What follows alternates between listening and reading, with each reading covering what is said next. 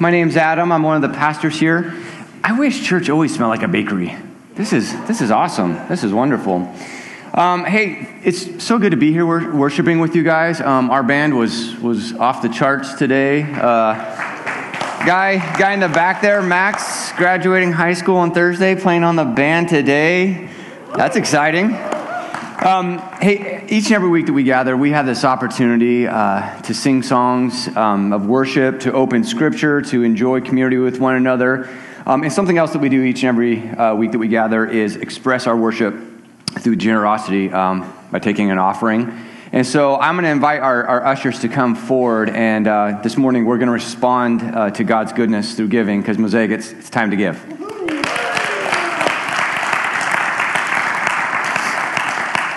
Hey, as those baskets are going by, I want to say a big happy Father's Day to all the dads in the room. We're so glad that you're here eating donuts. Feel free to eat an extra one if you're a dad today. You've earned it. I'm on both sides of that equation. Obviously, I have a dad, and I'm going to be sure to call him later today. This is your reminder, too. And then I'm a dad myself of 3 girls, and I'm planning on them spoiling me today and really looking forward to that. But I just want to say to you, if you're a dad and you have children, or if you're a spiritual father and you invest your life into other people, we see you, we appreciate you. We know that that's a calling, it's something special and awesome. My Father's Day weekend has been really fun. There is a group of dads who are part of Mosaic. I think there's 6 or 7 of them, and they have started a tradition where every year during Father's Day weekend they go camping, and they invited me to come along. And so I just came home last night. I've been spending the last few days rafting and camping and having lots of fun. In fact, those families and my girls are still there, 2 of them anyways. And so, yeah, we just had a blast. And I went rafting yesterday, and I wisely put sunscreen all over, except for, like, the tops of my feet. Because you don't think about that. But then I didn't have shoes on, and, oh, man, I'm hurting a little bit today. But it's okay. We're going to pull through. Hey, it's great to be with you. We're in a reading, a series called The Story that we started this year that's going along with a reading plan that we have. And week to week, wherever the reading plan takes us, our weekend talks are coming from there. And the last 3 Sundays, we've been in the book of Proverbs. Proverbs was, just to catch you up, written by a king named Solomon, who was given this amazing golden request from God to ask for anything he wanted. He could have asked to live forever. He could have asked for all the riches in the world. He could have asked for anything, and what he chooses to ask for is wisdom. And so Scripture tells us that he is the wisest person who has ever lived. And being a wise person, knowing that his life is not infinite, he has written and collected all this Proverbs and put them in a book for his children. And this book that was written for his children of all of his wisdom has survived thousands of years all the way to where we are today. And so we're looking at this book because it's written about wisdom and about wisdom for living. And we always like to distinguish that this isn't a book of formulaic promises, that if you do this, this will happen. If you do this, this will happen. These are things that tend to be true. One of the ways that you could look at this, that I look at it, they're like life hacks. You guys know about life hacks? I love a good life hack. Like that small thing that someone shows you about your daily life that just changes everything. I even have one for you. Salt and pepper. Yeah, have you ever noticed how salt comes out really fast and pepper not so much? Well, on the bottom of salt and pepper shaker, there's these ribs. And if you put the bottoms of them together and do this, pepper just comes flying out. That's what it was designed to do. You're welcome. You're welcome. So this is kind of like life hacks, but at a really elevated level, at an eternal level, and at a relational level, at a financial level. This is wisdom that this man has captured because God has blessed them, and he's wanting to pass it on to his kids. His time on earth is not going to last forever. He wants his wisdom to outlast him. And so he's written this book, and he's given it to his kids. And it's much the same way I feel about my own children. I want there to be things that when I breathe my last and I'm gone, there's something that I have passed on to them.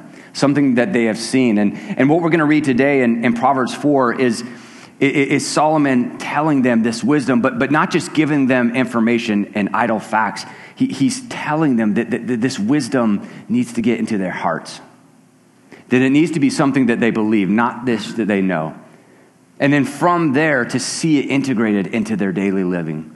This wisdom that he's giving to them, how does it get into their hearts? And then how does it become part of how they live? And so as we look at this today, you can turn your Bibles to Proverbs 4. If you didn't bring a Bible, no problem. We got them on the shelves on the side. We're going to see his wisdom for his kids. Starting in verse 1, it says this: "Listen, my sons, to a father's instruction. Pay attention and gain understanding. I give you sound learning, so do not forsake my teaching. For I too was a son to my father, still tender and cherished by my mother. Then he taught me, and he said to me, take hold of my words with all of your heart.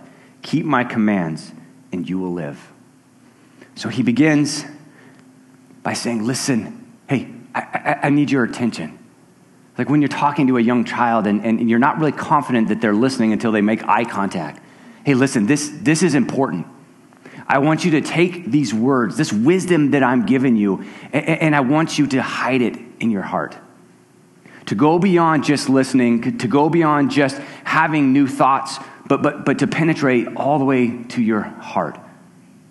Something that you believe, that you know is true. And he says, listen, I was a son too. I'm a dad now, but I have a dad as well. And we know that Solomon's dad is who? It's King David.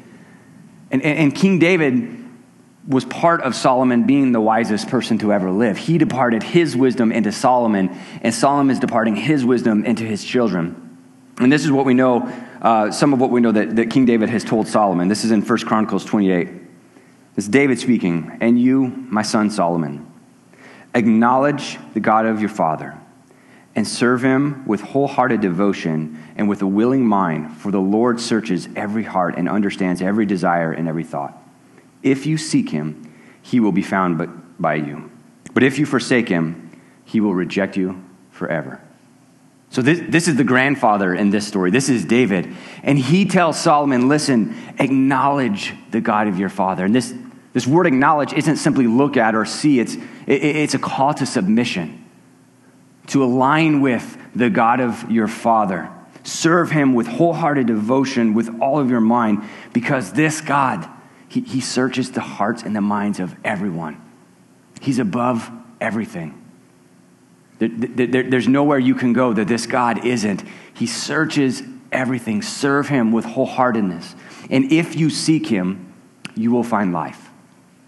If you seek him, you will find life. This is the wisdom that Solomon has gleaned from David and that he's giving to his children. And he's saying, hold these words in your heart. Now, Proverbs talks a lot about the heart. And I think it's pretty clear. It's not talking about the organ that lives inside your chest. It's not talking about emotions or how we might feel about someone. It's talking about our innermost self, the truest essence of who we are, our heart. It's this part of us that is the truest sense of who we are and our identity. And he is saying to hold this wisdom there at a belief level in your heart. Take these words and hold them with all your heart. Now, Solomon recognizes something about this wisdom that he is given from God. He firstly recognized that this wisdom comes from God. That God is the origin of wisdom. It's not above God. It's not something that God has access, but it's his thoughts. It's how he operates. It's the things that he creates. It's the things that he does. He exudes wisdom. And Solomon knows that this is the way God thinks. And a few pages down in Proverbs 8, Solomon says it like this, and it's written kind of creatively. It's written from the perspective of wisdom, as though wisdom were talking. And it says this: "The Lord brought me forth as the first of his works, before the deeds of old. I was formed long ages ago, at the very beginning, when the world came to be, when there were no watery depths, I was given birth, where there were no springs overflowing with water. Before the mountains were settled in place, before the hills, I was given birth. Before he made the world or its fields, or any of the dust of the earth, I was there. He set the heavens in place. When I marked down the horizon on the face of the deep, when he established the clouds above to fix securely the fountains of the deep, when he gave sea its boundaries so the waters could not overstep its command, and when he marked the foundations of the earth, then I was constantly at his side. I was filled with the delight day after day, rejoicing always in his presence, rejoicing in the whole world and delighting in mankind. God, in his wisdom, created everything. Now that's kind of mind-blowing if you just kind of stop and think about what that really means. I was watching this short video here recently, and it was kind of talking about how our planet and where it's situated in our universe and our galaxy, and how it moves, and how it's in this perfect place where it's not too hot and not too cold, and we have these seasons, and everything from the entire universe all the way down to the atoms that make up our planet, everything is coordinated. God did that. He didn't need an instruction manual. He didn't have to Google it. Like this is who God is. And so God isn't accessing wisdom so he can be God. He exudes wisdom. And Solomon knows this. And so Solomon is saying, hey, when we capture wisdom, we capture it in our hearts, and we capture it relationally with this God. That as we spend time with this God, we become wiser, because that's who he is. He exudes wisdom. He is wisdom. Solomon recognizes that wisdom leads to life, where folly leads to pain. Now, Solomon was the wisest person to ever live, but he didn't always make wise choices. You can be wise and choose folly. In fact, I've done it. You've done it. I've done it pretty recently. I have this thought. Well, I should say I had this thought of being super efficient when I'm running errands downtown. And so the pesky work of paying for parking, like you got to find the thing, then go back to your car, put the thing in the window. I just never do it. This is my confession. I just never pay for parking when I'm downtown. 7.5 years living in Portland, and I just risk it. I was in court this last Wednesday. Mosaic. I have been brought low. I have been humbled. Within a period of 6 weeks-ish, 4 tickets. Yeah, folly. Folly is pain, pain, pain. Paul, you can learn from folly. Going forward, I will pay my parking. I will not get any more parking tickets if I can help it. Folly is a teacher, but folly is a painful teacher, right? One of my favorite quotes by Henry Thoreau, he says, "A wise man can learn from his mistakes, but only a fool can learn no other way." So a wise person can learn when they make a mistake, but it's a fool who can only learn from their folly. They can only learn from the pain. They can't listen to advice. They can't listen to the wisdom that God has for us. This folly, this pain that we incur. And he's telling his sons, he's telling his children, hide my words in your heart, because I don't want you to have a life of folly. I don't want you to have a life where the only lessons you can learn are given to you through pain and frustration and rejection. Hide these words in your heart. This wisdom that is exuded from God, it leads to life. He knows, as he's telling his children this, that there's always capacity for more wisdom. There's always a need for more wisdom. He says a few verses down in 4:7, the beginning of wisdom is this: get wisdom. That's profound, right? The beginning of wisdom is this. Step one of wisdom is take another step, and then another step. Get more wisdom. Though it costs all you have, get understanding. He's saying the mark of a wise person is that they are always seeking new wisdom. They're always seeking, what are the ways and thoughts of the creator of the universe? Because I want to follow in his ways. I want to have his thoughts. I want to know his wisdom and to let that shape and guide my life instead of choosing folly. there's always a need. There's always capacity for more wisdom. In fact, as our lives go and they change and we incur new things and new challenges, it's really demanded of us. The wisdom I have now is not the wisdom I had 20 years ago. Thank God. Because I wasn't a parent 30 years ago or 20 years ago. I wasn't married 20 years ago. My job looked totally different. And so this need for new wisdom as we're emerging into life is what he is telling his children. Wisdom seeks more wisdom, and it seeks more wisdom. Kids, hide this in your heart. Always pursue wisdom because it's the ways and the thoughts of God. One of my favorite authors, Richard Rohr, in his book, Falling Upward, he talks about people as they hit an event in life where they realize what they have kind of inside them in their hearts, and whether that's wisdom or maturity, whatever they have isn't enough for what is needed to go forward. And he says you kind of have these options. You just ignore it and become embittered. You do the work of coming and submitting again to God in deeper ways and submitting to his wisdom in more and true ways. Or he says, you just are the old fool. You just go with the wisdom you have and you live a life of folly and not seeking into what God has. And so Solomon, he's got this. He can see this, and he knows that his life is not going to last forever. And so he's wanting his children to hide this in their heart, to not just be something that they know, but to be something that they believe, that it's wedged their way in the true innermost part of who they are. And here's why. Flip over to verse 20. My son, pay attention to what I say. Turn your ear to my words. Don't let them out of your sight. Keep them within your heart. Here's these words again. Keep them within your heart. Don't let them out of your sight. Don't forget what I'm saying. Keep it within your heart, for they are life for those who find them and health to one's body. He's reiterating this over and over again. Children, capture this. Believe this. And then he says in 23, above all else, guard your heart, for everything you do flows from it.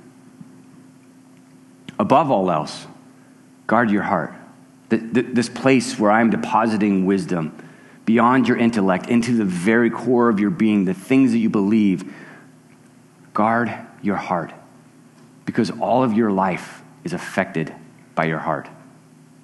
More than your physical body, more than your emotions, more than your relationships, more than your intellect, your heart affects every part of your existence and your being. So he says, guard your heart, the place where you're storing and gathering this wisdom, guard it above all else. We in our city, we're pretty excited about bike riding. I don't know if you've noticed, there's like bike lanes everywhere and entire streets where half of the street has been designated for bikes only, and it's kind of rampant. It's everywhere. A lot of people driving, and living here, I found that there's kind of two teams.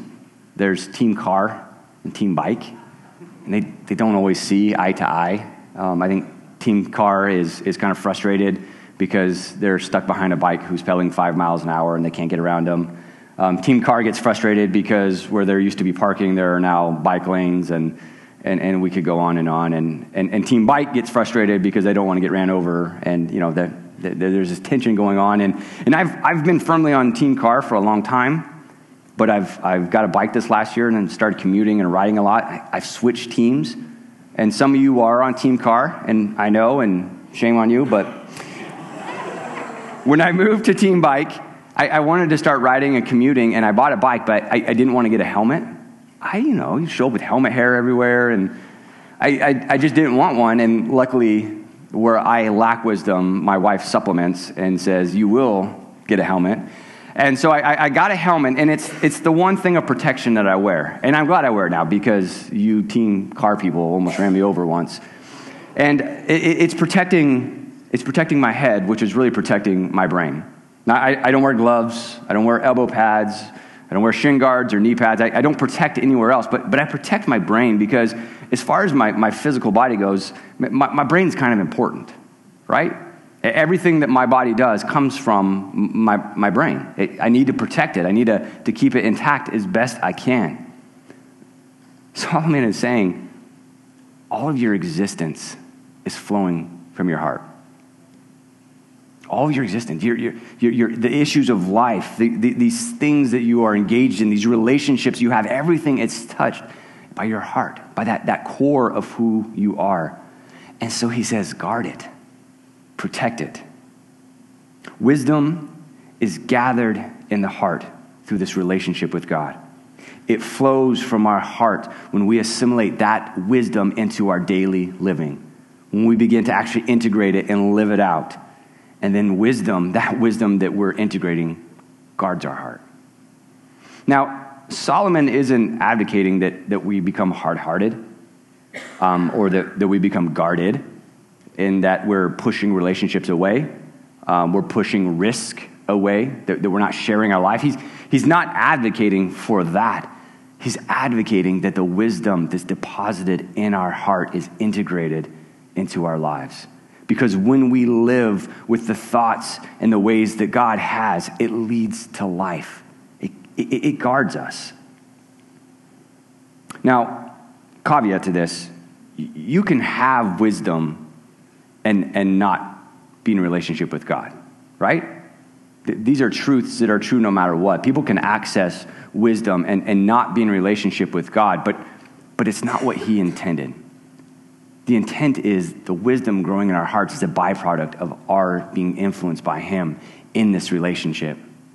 It's kind of like I can go home today and I want to work on my truck. And so I'm going to go onto YouTube and I'm going to Google what I'm trying to do and I'm going to watch what they're doing and I'm going to try to mimic it the best I can. Sometimes that's going to work. Sometimes that's not going to work. But at the end of the day, at best, I'm mimicking something that I'm seeing. I don't actually have the wisdom of this mechanic. God doesn't want us to mimic wisdom. He wants it to be in our hearts because of relationship with him. He wants it to be integrated into our daily lives, flowing from who he has created us to be. In fact, integration, the root word from that is the same word where we get integrity.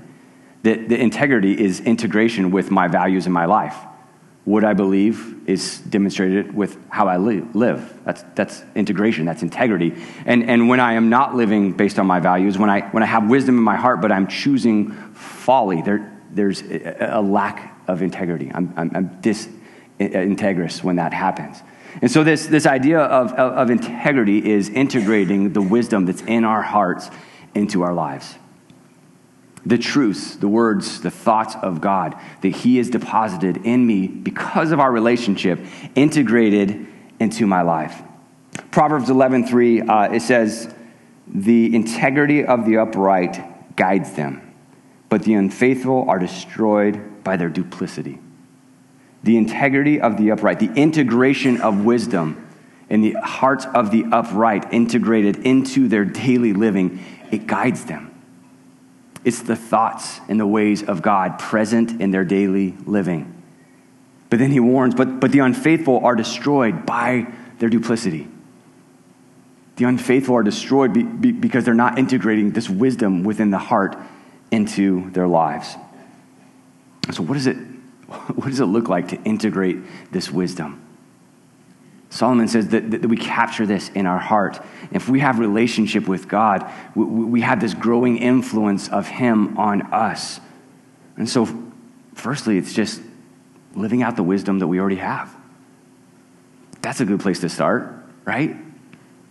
The wisdom that I already have says we live in a city full of cops and meter maids, and I'm required to pay for parking. I should probably do this. The folly mind says, no, it'll be okay. So, do you see the distinction there? Living out the wisdom that we already have. Most of the folly that happens in my life doesn't happen because I don't understand. It happens because I choose folly. Most of the pain that you're experiencing, it probably comes from not a place of lack of understanding, but from choosing folly. If you want to get a really good picture of this, hang out with like a 13-year-old. I have one of those living in my house, and it just is like, I don't know. They say that the hemispheres of the brain aren't quite connected and frontal lobe stuff. I don't know, but I can watch folly happen like in slow motion and say, did you think something different was going to happen? You knew, right? Like you knew, but you still, and it's so clear and easy to see in my 13-year-old, but it's just as clear and present in my own life. Of times where I know the ways of God. I know the thoughts of God. I know the best that he has. I know the path that he's laid out. It's in my heart, and it leads to life, and yet I reach for folly. Integrating this wisdom into how I live. It starts with just living out the wisdom that we already have. It starts when we listen to and follow what God says. So the Proverbs is the book of wisdom, but there's actually wisdom and cover to cover in this. And then James 1, James says wisdom isn't hard to find. He's not hiding his wisdom from you. He doesn't want you to be confused. He doesn't want to lord it over you. He doesn't want you to be in the dark and to not understand. And in fact, James 1 tells us, if you want wisdom, do you know what you do? You ask. You ask him. And it says that he's faithful, that he gives it freely, that he wants you to have this wisdom the same way that Solomon wanted his kids to hide it in their heart. At that belief level, God wants you to have wisdom in the same way. He says, but when you ask for it, don't doubt.